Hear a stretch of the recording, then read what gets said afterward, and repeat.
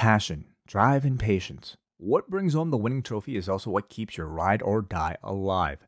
eBay Motors has everything you need to maintain your vehicle and level it up to peak performance. From superchargers, roof racks, exhaust kits, LED lights, and more, whether you're into speed, power, or style, eBay Motors has you covered.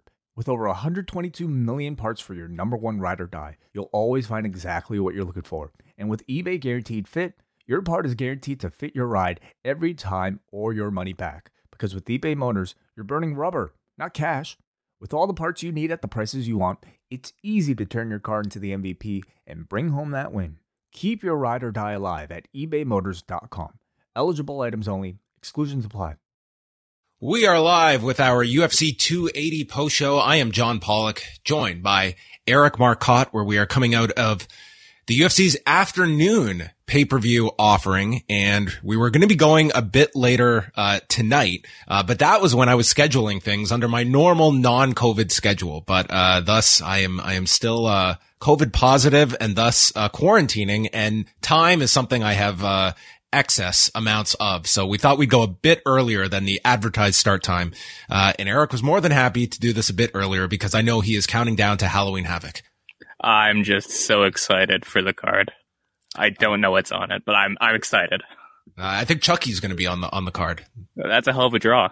Yes. So that will be coming up later tonight, and we will alert all listeners that Braden Harrington and Andrew Thompson will have their own post show late tonight covering Halloween Havoc. So look out for that on the site. We've also got a brand new Rewind to SmackDown that is up, 2 hours of Wai and I going through SmackDown and Rampage from Friday night. So lots of shows to catch yourself up on. But today we are going to be focusing on UFC 280 as the promotion returned to Abu Dhabi, for an afternoon card. Are you yay or nay on the afternoon cards, Eric?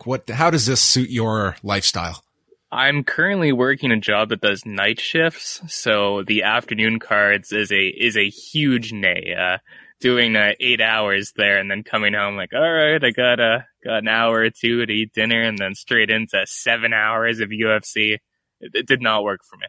Well, my day has just been a blur of pretty much waking up and like watching fights all day long. These started at, even with a fight cancellation, this card started at 10:30 in the morning, which is, at 10:30 a.m. till 5 p.m. It probably works out to be the exact amount of length that we spend on a Saturday night, but it just feels so much longer when you're starting at like breakfast time and finishing at 5 o'clock, 5:30.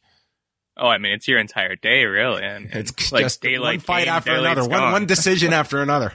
Oh, the prelims were something to behold. Yes, we will get into all of that, but they were, I just saw Dana White's, press conference with the media, which is, Dana White could not hear anybody's question. So everyone asked a question and then he had to just like point to his ear, and they had a person that had to then re-ask the question off mic.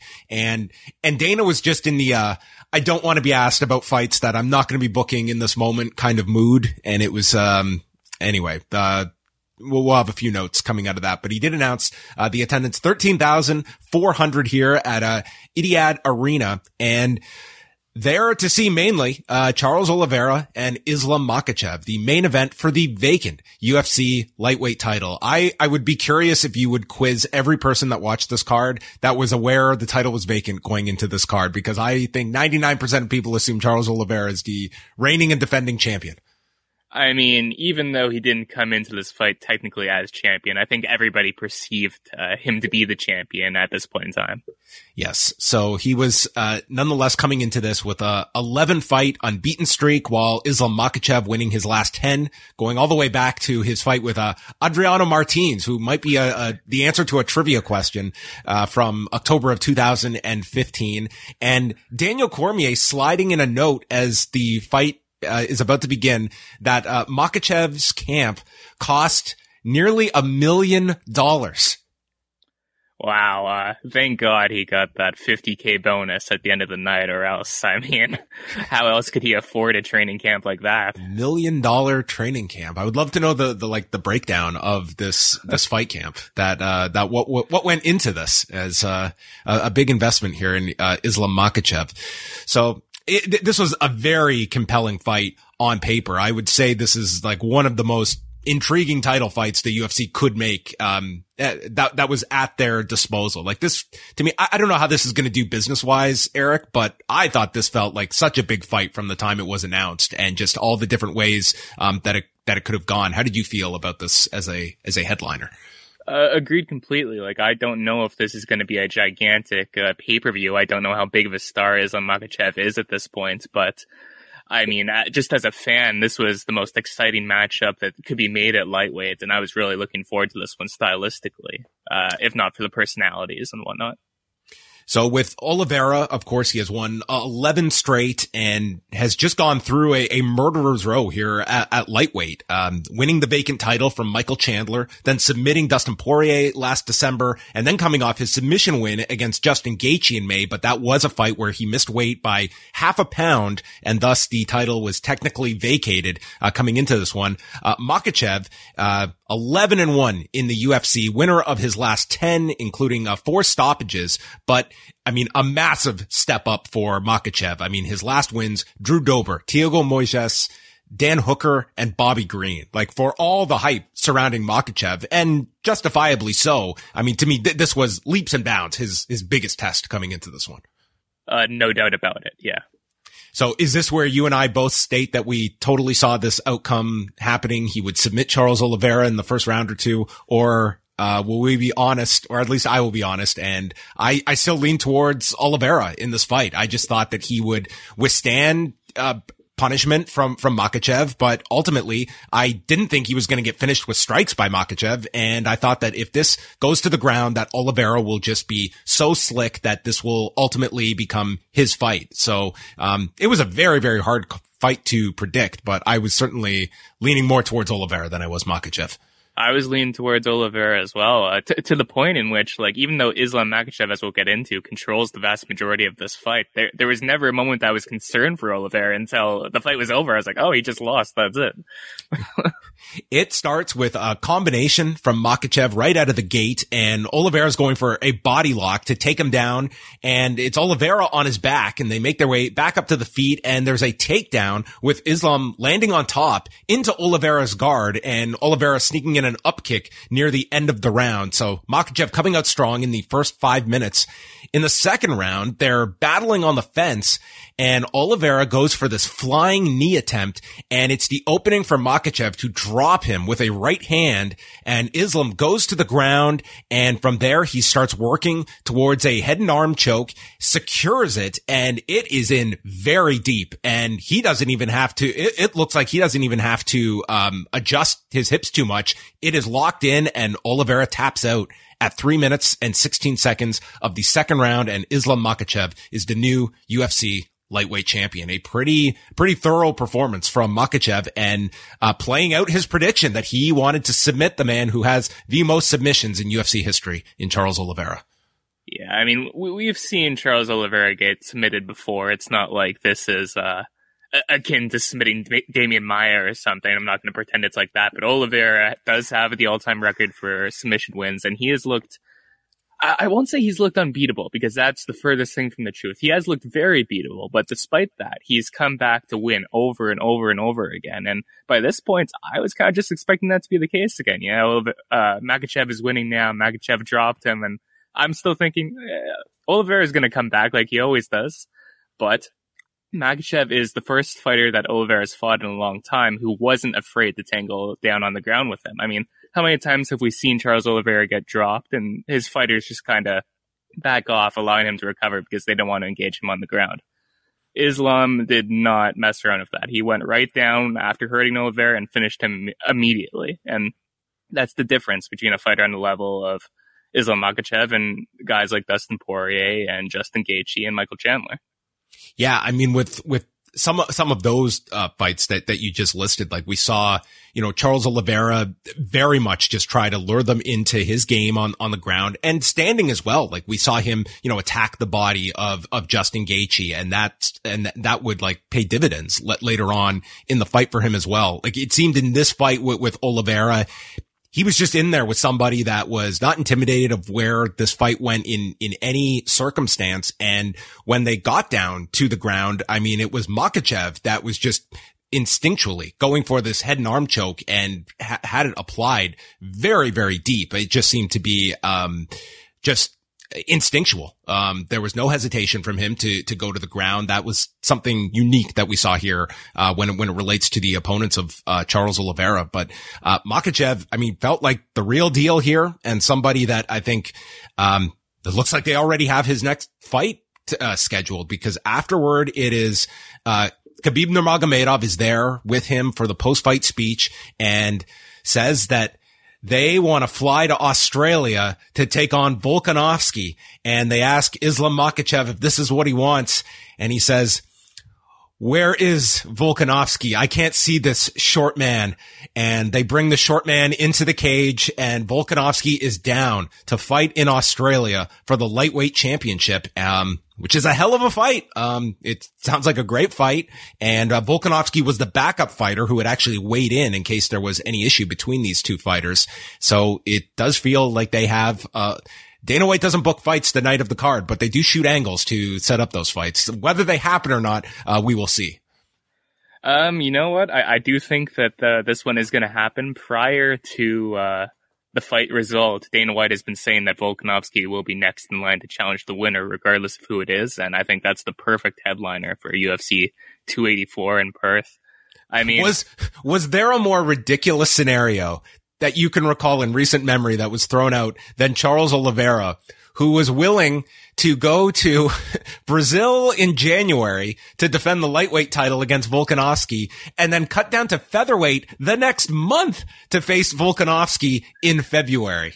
He's been going on about moving back to featherweight for years, and it's like, it's never happening, man. You were missing weight by like 5 pounds every attempt. You are never doing 145 again. Buddy, you just missed lightweight. You just missed lightweight last fight. So let's put those featherweight dreams to rest at this point. But the idea of doing it 4 weeks after you defend the lightweight title, I mean, it was comical to throw out this scenario. But we will see if Charles Oliveira maybe gets on that January card in Brazil. But, Makhachev and Volkanovski, that is a fantastic fight. I mean, with, Kamaru Usman recently being, dethroned, I think most people consider Alexander Volkanovski to be the best fighter in the world, the pound for pound king. And seeing him finally move up in weight after beating, Max Holloway 3 times, Brian Ortega and the Korean Zombie, Jose Aldo, Chad Mendes, he has quite the resume at this point. Seeing him move up and fight somebody on the level of an Islam Makhachev is just a tremendous fight. Are you expecting the lightweight championship? Like, is this going to be a title that Makhachev can have like a really like an era of a reign here, or do you feel this is a title that is going to bounce around all over the place, given the level at 155?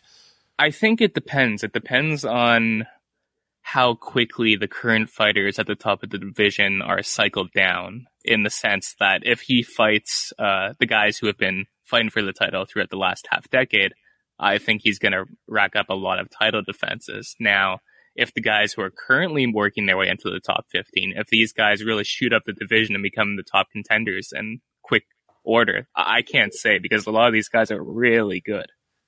Yeah, I mean, it does give some renewed life to those challengers that fell to Oliveira, your Poiriers, your Gaethjes, your Chandlers. I will say this, and people will laugh, but I think a big winner out of all of this is Conor McGregor. If there was a championship fight that I think the UFC would do backflips to make, it would be the closest thing they can do to Dana's obsession with Khabib coming out of retirement. This is his next best thing, is putting Makhachev and Conor McGregor together to try and replicate what they did at 229. Oh yeah, they'll just give Conor a nice comeback number 1 contender fight against, I don't know, Dennis Seaver, and if he wins that, then it'll be time for Islam Makhachev. Yes. I love your optimism that they would even put that obstacle in Conor McGregor's way. Dana White did state at the press conference after that Conor would have to go through 6 months of testing in the USADA pool afterwards. So not outright stating that Conor isn't in the USADA pool, but that would seem to make sense given the realization that this guy has not been tested this year by USADA. So yeah, who knows what the next chapter of Conor McGregor will be, but his name will always be linked as someone that can just be thrown in and making a mockery of such rankings. But a big fight for Islam Makhachev, and it would appear like a fairly quick turnaround. I don't know if you have $1 million training camp from now until January. Maybe you just go, mid six figures for that kind of one. But, I'm fascinated to see Volkanovski, come up in weight, how that affects his game, because it's a very, very sizable challenge for Makhachev in January. February, I should say. February is the Australia card. And it goes both ways. I mean, Islam Makhachev is a big guy for Alexander Volkanovski, so we'll see how that fight plays out, hopefully, at least. Well, we probably did not forecast how this fight was going to play out. Oh, what a disaster. I have lots to state about this. So the bantamweight title fight between Aljamain Sterling, a guy who I just don't think there's a fight that this guy can take part in, that there's not some controversy coming out of it. And this was absolutely no fault of Aljamain Sterling's, but defending his title against TJ Dillashaw, who has not competed since July of 2021, only had one fight since his USADA suspension. So, if you recall, he came back after the suspension, fought Corey Sandhagen, in a fight that was very close. Do you remember who you scored that fight for? I was one of the few who scored it for TJ Dillashaw. It was a very close fight, but he blew out his knee early in that fight. So he has been out this whole time, but was granted the title fight. And we have referee Mark Goddard there in the middle, and Sterling is coming off, quite a strong performance against Petr Yan in their rematch back in April of this year at UFC 273. So Sterling gets a takedown almost immediately and tries to go for the back, and TJ Dillashaw is indicating that he is in a lot of pain, and they're looking at him that, he was on the verge of tapping here, that he looks like he just went down badly, and he gets mounted. Sterling is destroying him with strikes, goes to the back, is landing more shots, and the announcers are indicating that his left shoulder is out. John Anik makes the comparison to Aaron Pico's recent injury on the Bellator card. So all these UFC fans, Aaron Pico, I'm not familiar with this man. The forbidden door has been opened.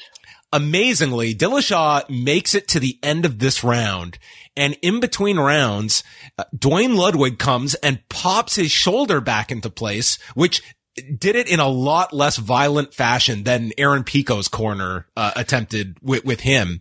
And it's definitely a 10-8 round for Aljamain Sterling. But I have so many questions at this point. Like, this dude's arm looks completely mangled. The second round begins, and even with it popped back into place, he's fighting with one arm. He's got one arm to use because the left one is just nullified in this. I mean, 10 seconds into the fight, you knew that this wasn't going to be a fight. I mean, but we'll get into it. Sterling targets the shoulder. You've got Ray Longo. Just show the man no mercy. And you know what? It's you put this guy in the line of fire. Well, what else do you expect the Sterling to target? He goes for a Darce choke at one point, and then Dillashaw's shoulder pops out again. He gets mounted, and thankfully he is finished with strikes. This was so uncomfortable to watch. It ends at 3:44 of the second round, Aljamain Sterling retaining the championship. And after the fight, Mark Goddard confirms that he was made aware of the injury prior. It was disclosed, which, it brings up so many questions about the purpose of having any kind of screenings beforehand and sending a guy in that had, let's be honest, he had no business being in this fight. This was not competitive. He did not have an arm to support himself in this fight. And Dillashaw then states in the interview afterwards, he apologizes for holding up the division, but he blew his shoulder out in April, and that during training camp, the shoulder popped out probably around 20 times. This was insane. I am, I don't know, what risks you just assume if you are a sports book or if you are engaging in this, but it felt just so deceptive that, this was allowed to happen that, first of all, just from the pure health and safety measure, what is the purpose of these doctors and these screenings if not to protect the fighter from himself?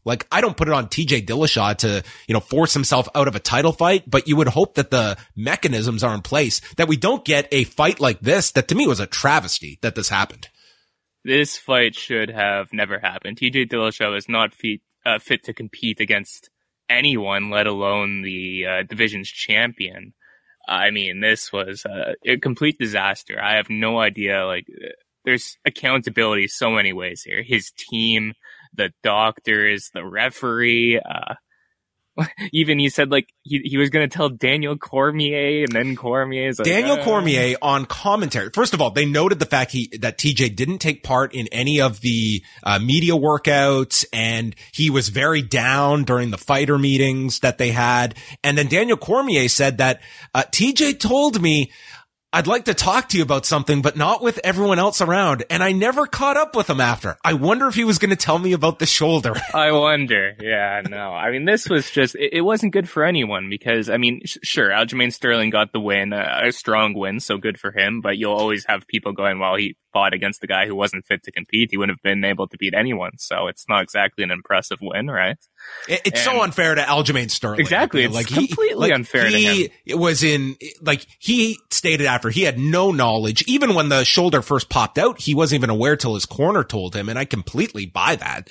Like what position was he in here? Like he gets like this tainted victory, and no fault of his own. But, you bring up Dillashaw's team, and it's a great point because, okay, I understand that title fights, they are very hard to come by. TJ Dillashaw has missed a lot of time because of the USADA suspension and injuries. At the same time, he's 36 years old. And after going through this fight, I mean, yeah, it's a remarkable story if you go through this fight and win, but the odds were greatly against him. And with this loss, I don't think he gets a mulligan from this one. And this is a deep division. I think this was TJ Dillashaw's last title opportunity. And I mean, you didn't put your fighter in the best position to cash in on that potential last title fight of his career. Well, I mean, before even talking about TJ Dillashaw fighting for a title again, I mean, if he requires surgery after this. Oh, this is a serious he's injury. He's already had surgery on both of his shoulders. He's going to be 37 in a couple months. This could be the final time TJ Dillashaw ever fights. Bantamweight, like a speed division. Yeah. Like you're right. Like this is obviously a very significant injury. If his arm is popping out to that degree, that amount of times during camp, absolutely he's going to need surgery. And you're right. Like his career, you have to be looking at it of not just like championship aspirations, but simply coming back from yet another surgery, which you mentioned during the suspensions. He got 2 shoulder surgeries. Then he had the knee that blew out last year, and now another shoulder. Like that's a laundry list of injuries that are going to be very hard to come by for someone that is, closer to 40 than 30. And TJ apologized to the division too, and rightfully so, because I mean, any other contender would have been more deserving of the spot, as opposed to a fighter who wasn't fit to compete. If it wasn't TJ Dillashaw, you know who probably would have got this fight? Jose Aldo probably would have got this fight because he was the next biggest name who had a case for the title. That would have been a much more interesting fight than Sterling against a man who couldn't fight. Yeah, I just thought this was really a disaster that all this happened. Agreed. And it just to me made like a mockery of your own internal clearance system of how this fighter gets into the cage. Like what are the parameters that avoid something like this. It was just, I just feel like if you were someone that, bought this pay-per-view or had money on this fight, I mean, you would just be livid, afterwards. And again, like all credit to Aljamain Sterling. He did exactly totally. He did his job. I don't think you can levy any criticism at him. And I don't even fault TJ Dillashaw. I think most fighters probably would have done the exact same thing he did. But I mean, if people paid to see TJ Dillashaw versus Aljamain Sterling, they did not get to see TJ Dillashaw versus Aljamain Sterling here. A healthy TJ Dillashaw, like this is a fantastic fight, and you just didn't get that. And the fact is, like, yeah, sometimes styles make fights, and sometimes a fight you hope is going to be great. Whatever reasons, a fight disappoints. This one, from the beginning, it didn't have the opportunity it was going to be. Like, you knew that from Jump Street, that this was not going, because you had a physically compromised fighter, and fighters will go and hurt. This fighter went in actively injured. Like, he just did not have business being in this fight with that state of his arm. So that is kind of how this fight will be remembered. Sean O'Malley against Petr Yan, probably the most dissension when it came to a decision here. A huge jump up for Sean O'Malley, who is ranked 11th in the bantamweight rankings, taking on the number 1 ranked former champion Petr Yan. O'Malley is coming off a no contest with Pedro Munoz back in July at 276 after an accidental eye poke, and Yan is coming off of the split decision loss to Sterling back in April at 273. So the first round, very entertaining round. O'Malley was very quick with his jab, and it's O'Malley going to the leg. Yan enters with these quick left hands and sets up a big double leg, and O'Malley gets up from underneath, and it's Yan continuing with leg kicks, and it's O'Malley who actually gets a level change and a takedown at the end of round number 1. The second, O'Malley stuns Yan with a straight left, and Yan is covering up and retreating, but then Yan connects with a big overhand left, and he takes O'Malley down, and it's Yan who hits this beautiful standing outside trip, and there's more body kicks from Yan, and he ends up getting his 4th of 6 takedowns during this round, getting a big double leg off of the fence.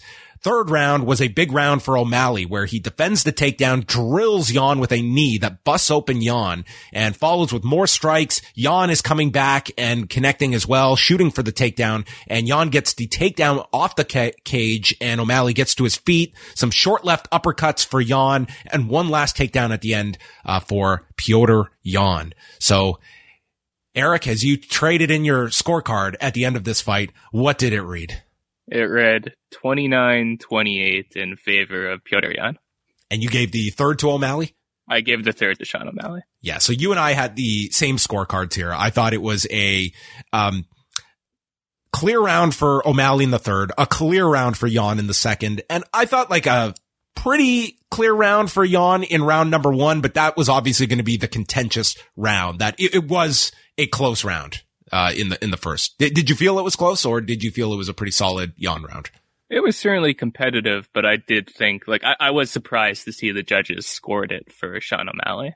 Yes. So they read the scorecards, and, you know, at the end of this, I thought this actually was a great scenario for Sean O'Malley. At the end, I was like, okay, this guy's not going to win this fight, but he so overperformed people's expectations that he's going to come out of this greatly upping his stock as a real contender at bantamweight, who's just not ready for a Petr Yan, but was very competitive.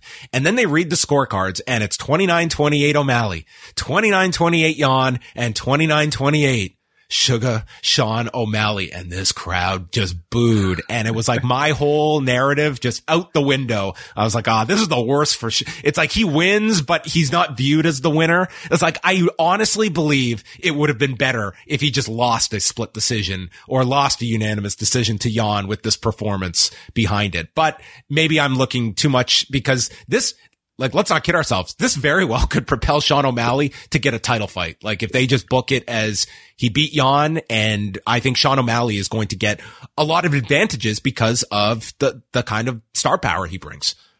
Very much so. I think going into this fight, Dana White had built this as an effective number 1 contenders fight between Yan and O'Malley. And I mean, we look at the other options at bantamweight. There is Marlon Vera, of course, Merab, but he's not willing to fight Aljamain Sterling, and Henry Cejudo, who may or may not return at some point. These are our options, and I think Sean O'Malley is as appetizing as Cejudo, and more so than Vera. Looking at the UFC stats afterwards, in the first round, it was O'Malley landing 23 of 55 to 19 of 31 for Yan. The second round, very close. O'Malley landing 21, Yan landing 24. And then in the third round, a big round for O'Malley, landing 40 of 71 to Yan's 15 of 26. So, you know, I saw a lot of anger over this decision, and I feel Yan won this fight. I think that he won rounds 1 and 3. One was close, but I do feel that, like, the wrong guy got the win in this fight. And you have never heard somebody in Sean O'Malley sound more kind of despondent when Cormier was like, did you think you won this one? Which is always code for, like, the announcers pretty much saying, I didn't have you winning this fight, did you? And O'Malley's like, I'm going to have to watch the tape. I don't know. It was just like, I'll take the win, but I'm with everybody. I probably mentally had accepted the loss before the scorecards were read. So, it's kind of a tough win for Sean O'Malley because on the surface, a win by Sean O'Malley, it's the biggest win of his career. And this is the biggest win of his career. Will it be viewed as such, coming out of this? Whether fans perceive it to be the biggest win of his career or not, I think it'll be treated as such by the UFC. And from a rankings perspective, I mean, would it shock you if when the rankings are updated, Sean O'Malley is the top ranked bantamweight contender? It wouldn't shock me. That's a big jump up. Do you feel like this Sean O'Malley is ready for that Aljamain Sterling that we saw tonight? Yeah. I mean, as ready as he'll ever be. It's just with Aljamain Sterling, it's always a stylistic clash, right?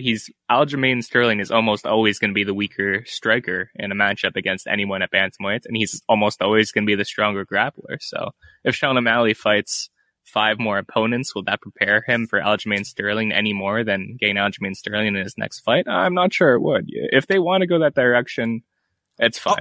I'll say this. There was a lot of doubt when this fight was made. Sean O'Malley impressed me greatly in this fight. Like, the headline is going to be the decision, but, watching this fight, Sean O'Malley is a lot more than just, like, he's got the substance to match the style that he has. Like, I thought this was a very competitive fight, and he fought the number 2 bantamweight in the company and was very competitive with him. So I thought, like, had he lost this decision, his stock is upped. He gets one more kind of a top 10 or top 5 bantamweight before he's ready for the title fight. But coming out of this, I think there'll be a lot of forces at play that will drive the UFC to want to put Sean O'Malley into a headline position against Aljamain Sterling next year. So, Henry Cejudo could upset that, but, that's sort of what they're looking at. If they do go up Cejudo, then there are other options for Sean O'Malley as well. I don't believe he's ever been in a 5-round fight, right?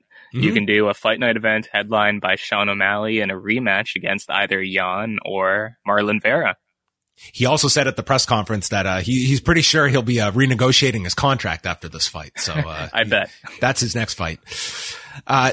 Mateusz Gamrot versus Beneil Dariush. So Gamrot is coming off his win over Arman Tsarukyan back in June. And Dariush, who the poor man, he's won 7 straight fights. And I mean, guy could probably win 13 straight fights. And I don't know how closer he's getting to a lightweight title fight. I mean, he is just, he's in a super stacked division, and he is not a big name that stands out among that top 5, unfortunately. But he's the Leon Edwards of lightweight. It's a good comparison. So, another 3-rounder here. Gamrot winning the first round. They had a really nice scramble at the beginning, and Dariush had figure forward the legs, and then it's Gamrot continuing with back control and exchanging leg kicks at the end of the round. The second, Dariush lands with a hard knee, connects with a left and a head kick. Gamrot finally gets 1 takedown at the end, only 1 for 6 on his takedowns in the second round. And the third, it's more of Dariush here, who is just stopping all of Gamrot's takedowns. I think it was like 13 of 16 that he stopped throughout this. Dariush blasts him with this left hand that sounded like a gunshot went off in the arena. It was so damn loud. And Gamrot goes down, but he miraculously continued. And then, it was Dariush on his way to this decision victory. I gave Gamrot the first round and Dariush, the second and third. The judges had it 30-27 twice, 29-28. And, Dariush afterwards said that, he gave a speech about God, and if he was closer to the UFC championship, doesn't matter to him because his crown from God, that's his championship. So, he's not complaining about not getting a title fight. He's cool with just continuing to fight infinity and beyond. He will just fight lightweight after lightweight after lightweight. And maybe one day everyone will be injured and they'll need a last minute contender and he'll be ready. He was just being realistic. 10 more wins is probably what it's going to take for him to actually get a title shot. This was actually the least crazy Beneil Dariush interview in a long time because his last 2 or 3 post-fight interviews have all been like off the deep end. So this was more grounded by comparison. Yes. What was your score for the fight? I scored the fight exactly the same as you, same rounds and all.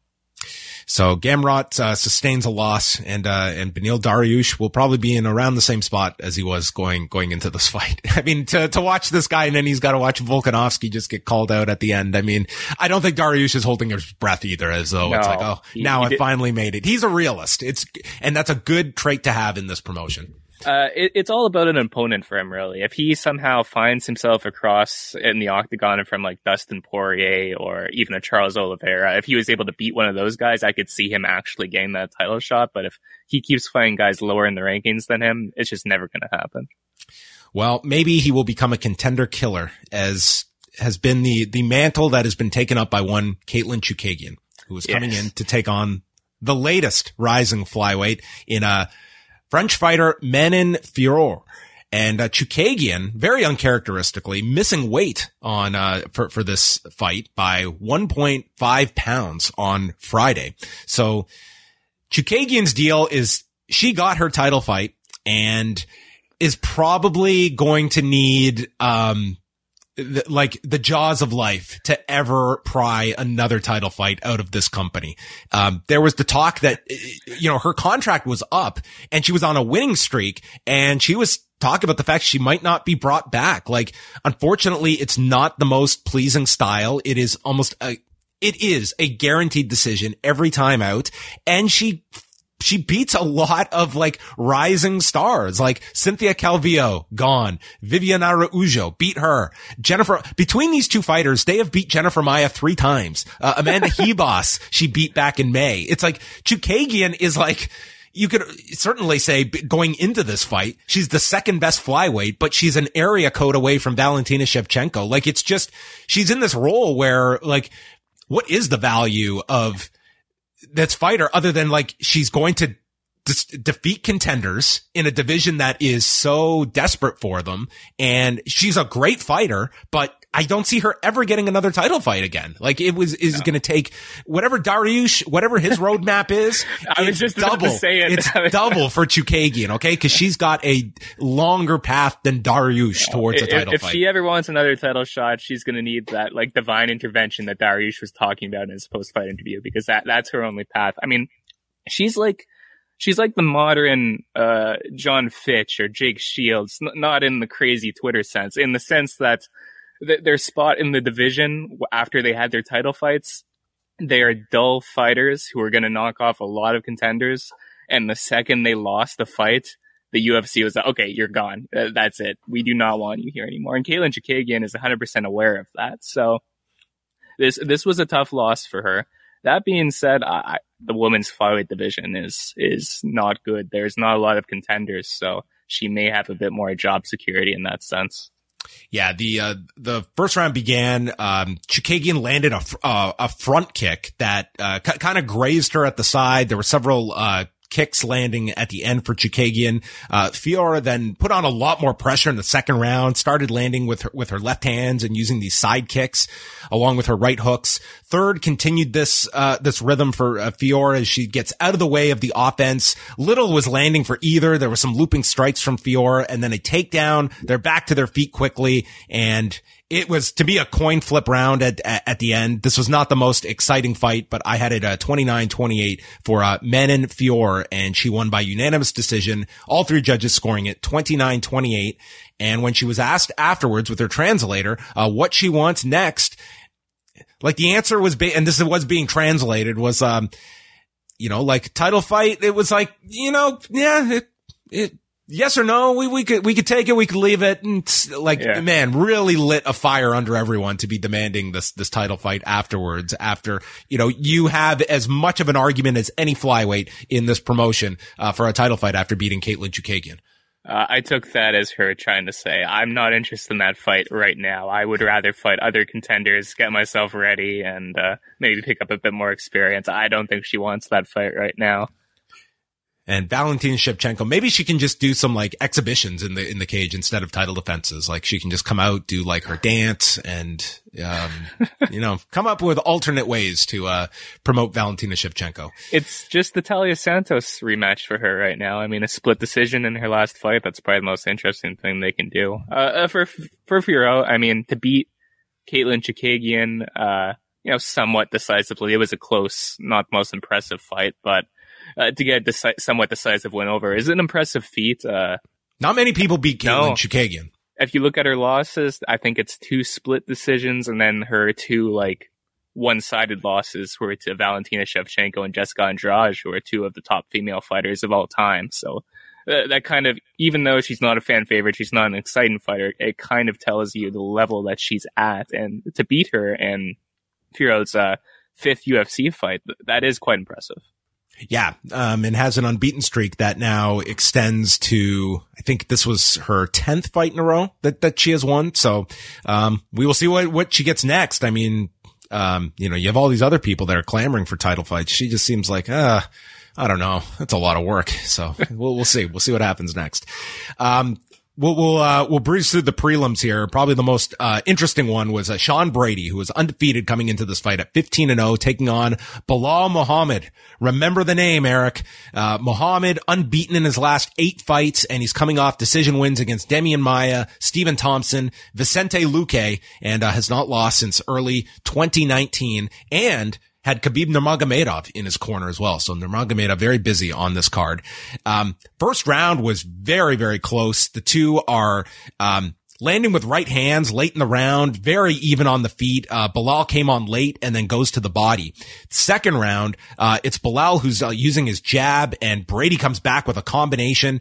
Brady could not get his takedowns going. He was 0 for 4 on takedowns, and then Muhammad just starts opening up and land some big shots near the end. Brady looks wobbled, and Muhammad just went on special mode here. He is hitting him with everything, uppercuts, shots to the body, and did not tire at all. And the referee steps in to stop it. I thought it was a very good stoppage. 4:47 of the second round, and Belal Muhammad gets a major win in the UFC's welterweight division, stopping Sean Brady, who was this was a big fight for Sean Brady, who people have been very, very high on, ending his unbeaten streak.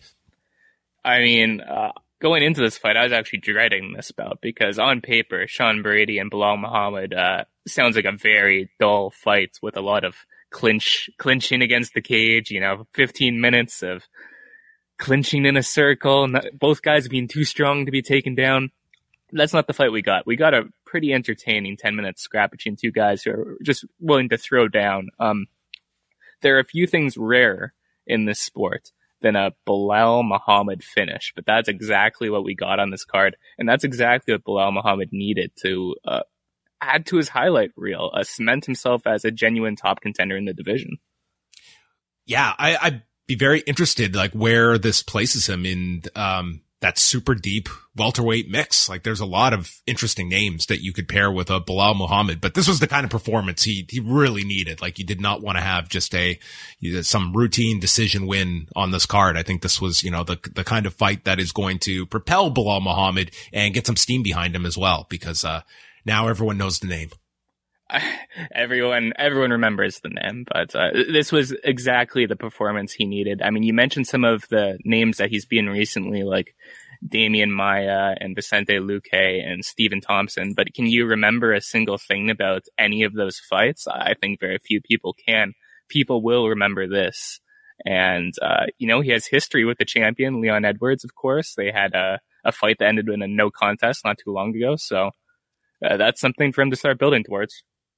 Yeah, I mean, it looks like obviously Edwards and Usman are going to have their rematch, and for Muhammad, you've got ahead of him in the rankings going into this, you had Gilbert Burns, Chimaev, Covington, and then Usman. That's who you are staring up towards. We've heard of Covington and Chimaev's names linked together, so I mean, it might sort of be, but Muhammad just sort of on the sidelines until some of these fights play out, and then see where he fits in. This is certainly not a guy who I think will be fighting for the title next, but there's some big names at welterweight at his disposal. Caio Borralho took on Mahmoud Muradov. They went 3 rounds. A lot of decisions we're going to get into here on the prelims. These were not the most entertaining undercard fights that we had, but Borralho won 30-27, 30-27, 29-28. I had Bohalyo winning the first and third rounds and Muradov winning the second round. A more competitive fight than maybe some people thought, but Muradov, he showed, at least in the second round, his ability to escape from underneath. He got mounted several times in this fight, but overall it was Bohalyo here who was the better grappler and, winning 2 of the 3 rounds on my scorecard. I had the same scorecard as you. I mean, Muradov, his grappling impressed me, considering that that's not his background and he was fighting such a high-level grappler. But in the end, the result was expected, yeah. Volkan Ozdemir and Nikita Krylov. This one I thought was going to go 3 minutes tops, and it went 3 rounds tops.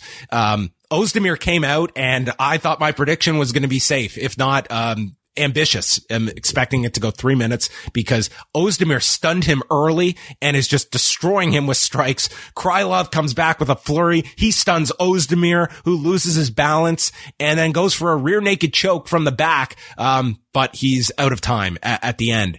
And then Krylov gets his second wind in the second round. He's coming back with head kicks and gets a series of takedowns. He got 5, by the end of the second round, and then more takedowns in the third round, and is inside Ozdemir's guard and pretty much just controlled him on top as he rode his way to a decision here. 30-27, 29-28, and 29-28. So after a threatening first round where I thought Ozdemir was going to put him away, it's Krylov who seals rounds 2 and 3 and gets the win over Ozdemir in the always chaotic light heavyweight mid mix of people that will probably not be contenders in the future, but a fun fight nonetheless. I feel like every fighter in the entire division is in that mid mix. Like, you can take a guy who's not even ranked and put him against Prohashkar or Teixeira, and they could easily win just as easily as they could be snuffed out in 2 minutes.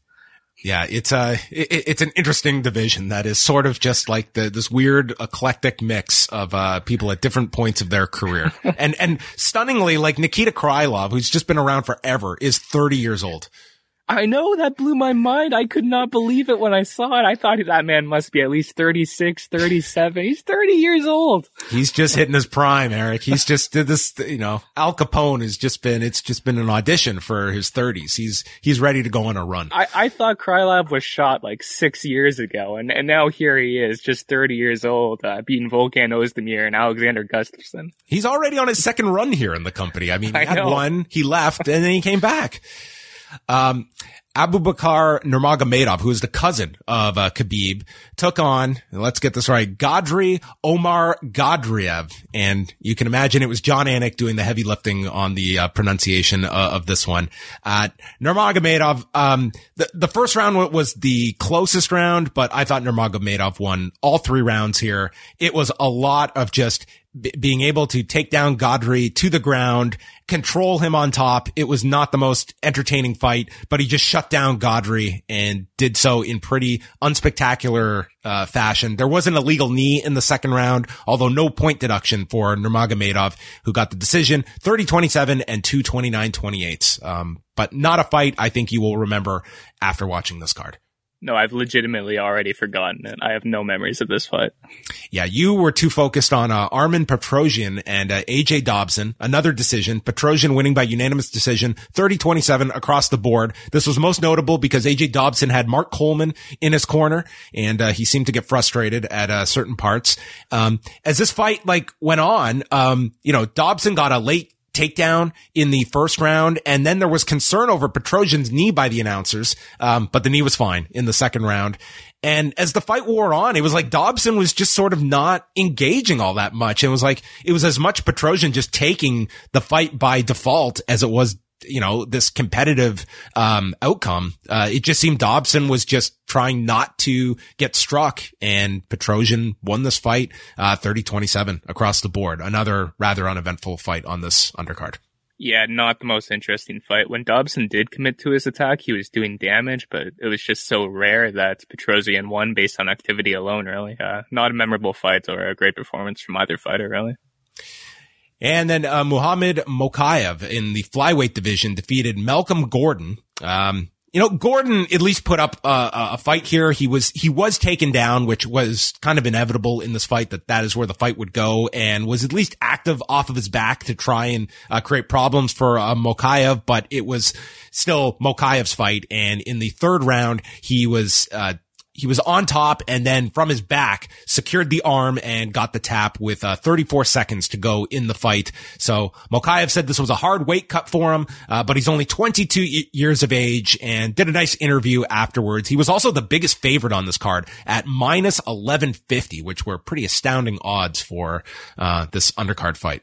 I will say he did not look like a minus 1150 favorite. Like, he won the fight, but those odds were... This was a much closer fight than those odds told the story.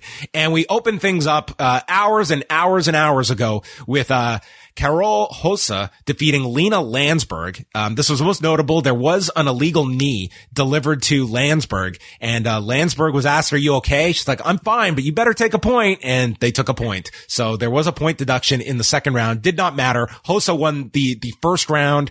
She won the second round. Well, the second round was a 9-9, so that was even. And then Rosa won the third round. Landed a spinning back fist near the end. It just outstruck her. Lena Landsberg was really not competitive in this fight, and it was a 29-27 twice, and one judge having it 28-28. So it was a majority decision win for Karol Rosa. I think I had a 28-28 as well. I think I gave Landsberg the first round just because she scored a knockdown in like the first 5 seconds. That's right. She stunned her with the right hand, and then Rosa came back and kind of controlled her for the rest of the round. So that was Landsberg's high point, was that right hand she landed in the first. It was a great first 5 seconds for her, and then everything just kind of fell apart, You know what? At least just like start off on a high. That's it. And that was UFC 280. Not the most engaging undercard. This was a very long undercard, up until I would say the Brady Muhammad fight. But a main card. What did you think about the main card? This was hyped up as, the best UFC main card of the year. Did it live up to those lofty expectations? I don't think it did live up to those expectations. Like, it was a fine card. I wasn't complaining about it afterwards, but it was just a pretty average pay-per-view, I think. With the Dillashaw-Sterling fight going as it did really took a lot of wind out of the sails, I think, because that should have been a very engaging, high-level fight, and instead it was just something that should have never happened.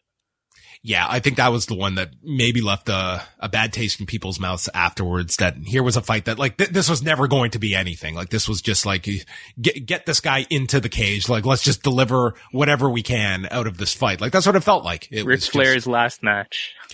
Well, it was, we will see if it's, TJ Dillashaw's last fight or not, but, he is likely facing surgery next. So that doesn't look like a great prognosis for TJ Dillashaw in the months to come. But that wraps up, UFC 280. They get a whole week off, and then they're back next week too.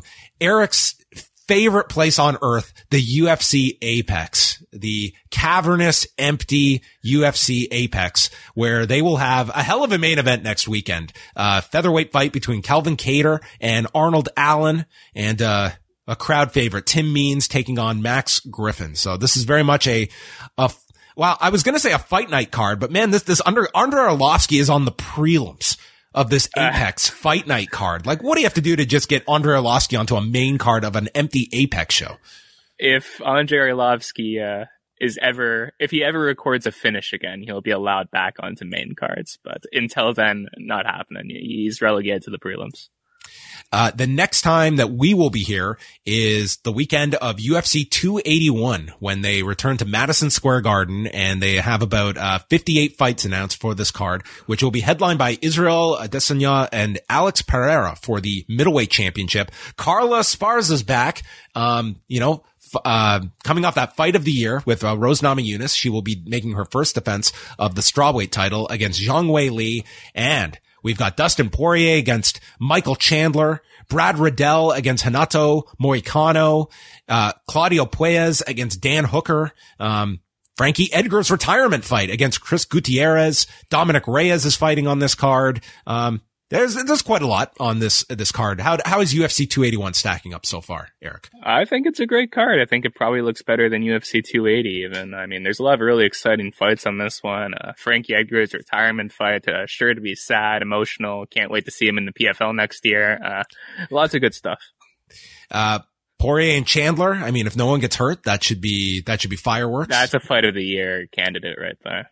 Yes. So, that is the next time that, we will be live, but you can always catch Eric Marcotte's reports on the site up at postwrestling.com, including tonight's UFC 280 show. The man doing double duty, writes about it, talks about it. You get all your great MMA coverage here from Eric Marcotte. So, do you want to alert everybody to where your thoughts and meanderings exist online, Eric? Where can people follow you?